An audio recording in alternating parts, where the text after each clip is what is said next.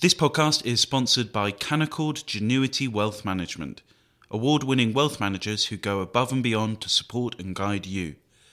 Visit candowealth.com to start building your wealth with confidence. Hello and welcome to a special Saturday edition of Coffee House Shots, the Spectator's daily politics podcast. I'm Isabel Hardman and I'm joined by James Forsyth and Jonathan Miller. Well, the migrant crisis and the tragedy in the Channel this week where around 30 people have drowned trying to get to the UK in a small boat has been dominating the international political discussion, James, and it hasn't been very pretty in terms of the fallout and the blame game we've seen between the British and the French. No, it hasn't. I think you might have thought that this week's tragedy in the Channel would have forced the two sides to move beyond kind of point-scoring responses. And there were some early signs of that, but then things have deteriorated. On Thursday, Boris Johnson and Emmanuel Macron had a phone call, which sounded quite positive. Boris Johnson then released a letter summing up what he thought had been discussed in that phone call and released it on Twitter. The French reacted to that very badly. On Friday morning, they uninvited Priti Patel from a meeting of kind of Northern European interior ministers that was meant to discuss this issue. And then Emmanuel Macron went on TV to say that leaders don't communicate via Twitter and the British aren't serious. Now, Macron is right that Twitter isn't a vehicle for diplomacy, but he might want to tell his Europe Minister Clement Beaune that. But it is also, I think, revealing of just how bad Anglo-French relations are. But Emmanuel Macron's response to Boris Johnson posting the letter on Twitter was to go on television and say that the British aren't being serious and these discussions should take place face-to-face between leaders. And I think this is... but I think there is a fundamental problem here, which is there is, first of all, no easy solution to this problem. And secondly, Britain will always care more about people entering its territory than France will about people leaving its. Jonathan, you're speaking to us from France. Does it seem like a very petty response to a dreadful tragedy from your perspective? Well, I think there has been a terrible tragedy, and it seems pretty evident to me that the French have been fairly content to turn a Nelsonian blind eye to this flotilla of rubber boats that has been relieving them of this problem with undocumented migrants and dumping it in the lap of the British. And there are various conspiracy theories, which may or may not, it's true there are theories, whether the theories themselves are true is unclear, that it suits Macron's purpose to be in a sort of state of perpetual war with the Brits and take the Brits down a peg, and the migrants are one way of doing this, and Northern Ireland is another, and the Fisher persons are yet another. But now we're in this very strange place where relations between us really ought to be rather positive and forward-looking and constructive, and what can we do to work with each other and collaborate. But instead we've degenerated into this situation where we're actually on the brink of a kind of a blockade of the ports, of people who are entirely innocent, suffering. And worst of all, we still have, apparently, migrants in the hands of these passeurs, these human smugglers, being forced onto these boats. And it's the end of November. I mean, this isn't like a paddling pool out there in the Channel. Apparently, one's read that this latest disaster with 27 dead people, including 3 children and a pregnant woman, was being pushed out to sea and just being hit by a ship which didn't even see them.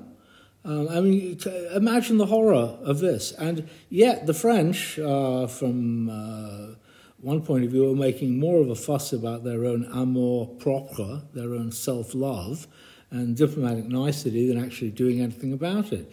I'll just finish by saying I wrote a piece in the Daily Mail this morning, I'm allowed to mention the opposition, that suggested that this was all to do with Macron's fury over Brexit, and he is so angry about Brexit that he will punish the British any way he can.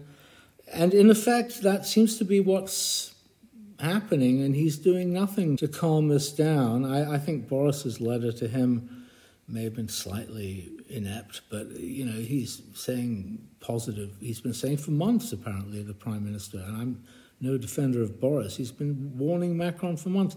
It's just going to take one morning. We're going to wake up and we're going to see there's been a tragedy. And yet the French have been content to wave these boats off and do nothing to stop them. So it's a very, very tricky situation.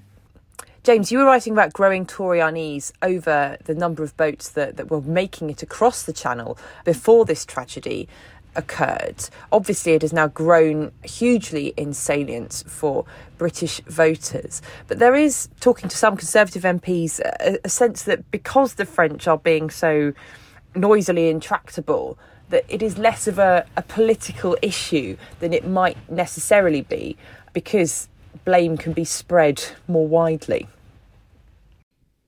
Look, I think there is a truth that if you can say that the French aren't helping, that gives the government some political protection. But ultimately, the fact that you've got 3 times as many people crossing the Channel this way as you had last year does make it very hard for the government to say, look, we've taken back control of our borders. And I think that it is because the voters who care about this most are also some of the voters who shifted to the Tories in 2019. But I think that is one of the things that is causing particular concern in Tory ranks about this.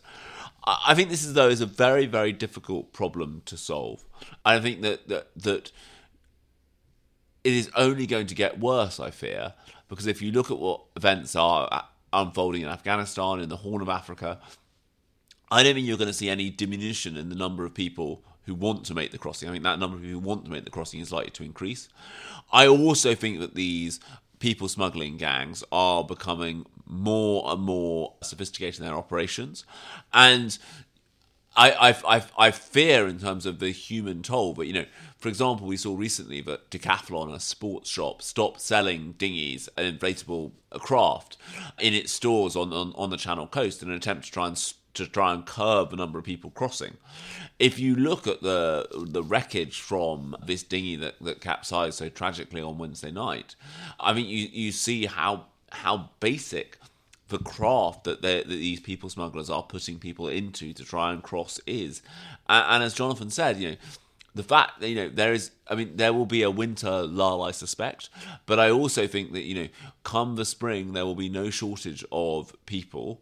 And so unless you can get upstream to try and deal with this problem, then I think it is only going to come back worse next year. So, Jonathan, let's talk about the upstream factors for the French. As you say, that there's always going to be less incentive for them to stop people leaving their shores and areas for the British to stop them. But it's not as though France is going through a sort of pro-immigrant political phase at the moment, is it? Well, I think you add into this wheelabase of problems this cluster of problems, the fact of the relative imminence of an election in France in which immigration has become one of the central issues. If you watch Freddie Gray's interview on Spectator TV with Eric Zemmour, I think is now up and running, is fascinating, in which he talks about the centrality of immigration, the belief of a large number of voters, whether they're a majority or not, it remains to be seen, that immigration has become, in effect, a kind of culture war against the society that they believe belongs to them. I mean, this is a fault line, and it's part of the election campaign. Now, Macron, I don't know. I'm having a hard time analysing whether this helps Macron or hurts Macron. I'm not at all certain that this is all playing out quite according to his best electoral interests. I think that the tragedy in the Channel will raise some questions about what his police have actually been doing up there. And I think it gives strength to his rivals, particularly Zemmour on the more right-hand side of the road, and Barnier on the right-centre side of the road talking more about immigration, and even the rest of the Republicans talking about immigration. Zemmour seems to think that Macron actually believes in immigration. This is part of the globalization agenda of which he is a part. I don't know. It's hard to tell. I think he is motivated by a certain ideological he has this difficulty with Britain. He has this long historical view, which is admirable in a way, but thinking over 1,000 years of Anglo-French relations, and this is really Anglo-French as much as British-French, France has been consistently on the short end of the stick, and this is maybe he sees a historical opportunity to redress the balance, to weaken the union. He's very active in Ireland, his diplomats are active in Scotland, he's attacking, British sovereignty on the south coast in a way that is not entirely indistinguishable from that being used by Belarus against Poland or Erdogan. So, is he actually being entirely rational? This is the point I raised in the Mail. Is this kind of, desire to punish the British for Brexit, this an ideological obsession that is somehow overwhelming more considered and more rational judgments, more becoming to a president of the Fifth Republic? And that's how I see it. James, on Thursday, Priti Patel gave a statement in the House of Commons about Wednesday's drownings. And she continued with the line that she's had for quite a while, which is to say to opposition MPs, if they've got better ideas, they should come to me with them. But she also had a number of new stances, including acknowledging that there are pull factors to this country and, quite significantly, agreeing that the term migrant was dehumanising and that the BBC and other broadcasters and media outlets should not be using it. What's behind that? I'm not quite sure. I thought Stephen Dacey wrote a very good piece on Coffee House, basically saying that this is absurd. I don't think there's anything pejorative about the term migrant or offensive.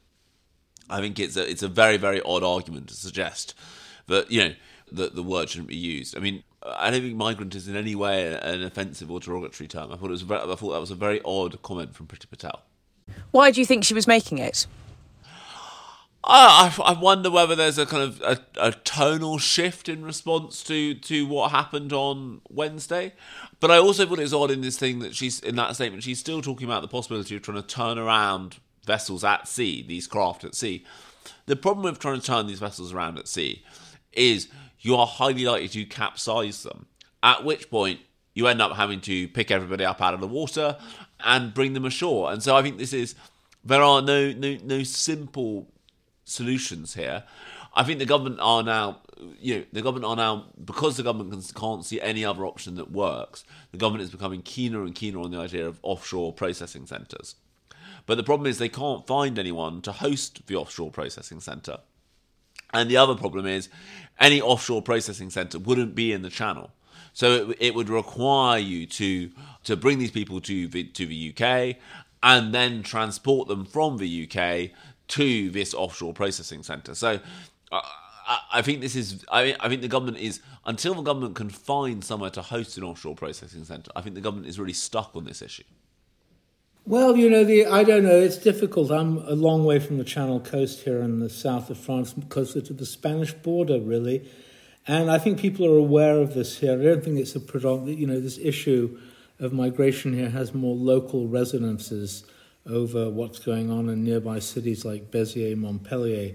But, it has taken, sadly, these terrible events in the Channel this week to focus attention on an issue which has been somewhat brushed under the carpet.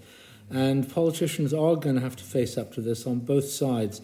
I'm sad to report that from the French side, I don't see a great, at this moment, indications that they're going to do anything particularly sensible. I think that the collateral deaths in the Channel are simply a price that the French government is willing to pay for its policy on the UK. And I think, it was only on Sunday we were told that Boris, the Sunday Times had a story by Shipman saying that Boris wanted to reset relations with the French. I mean, that hasn't lasted till the end of the week. Relations between the British and the French are worse today than at any time that I can remember them in the last 20 years.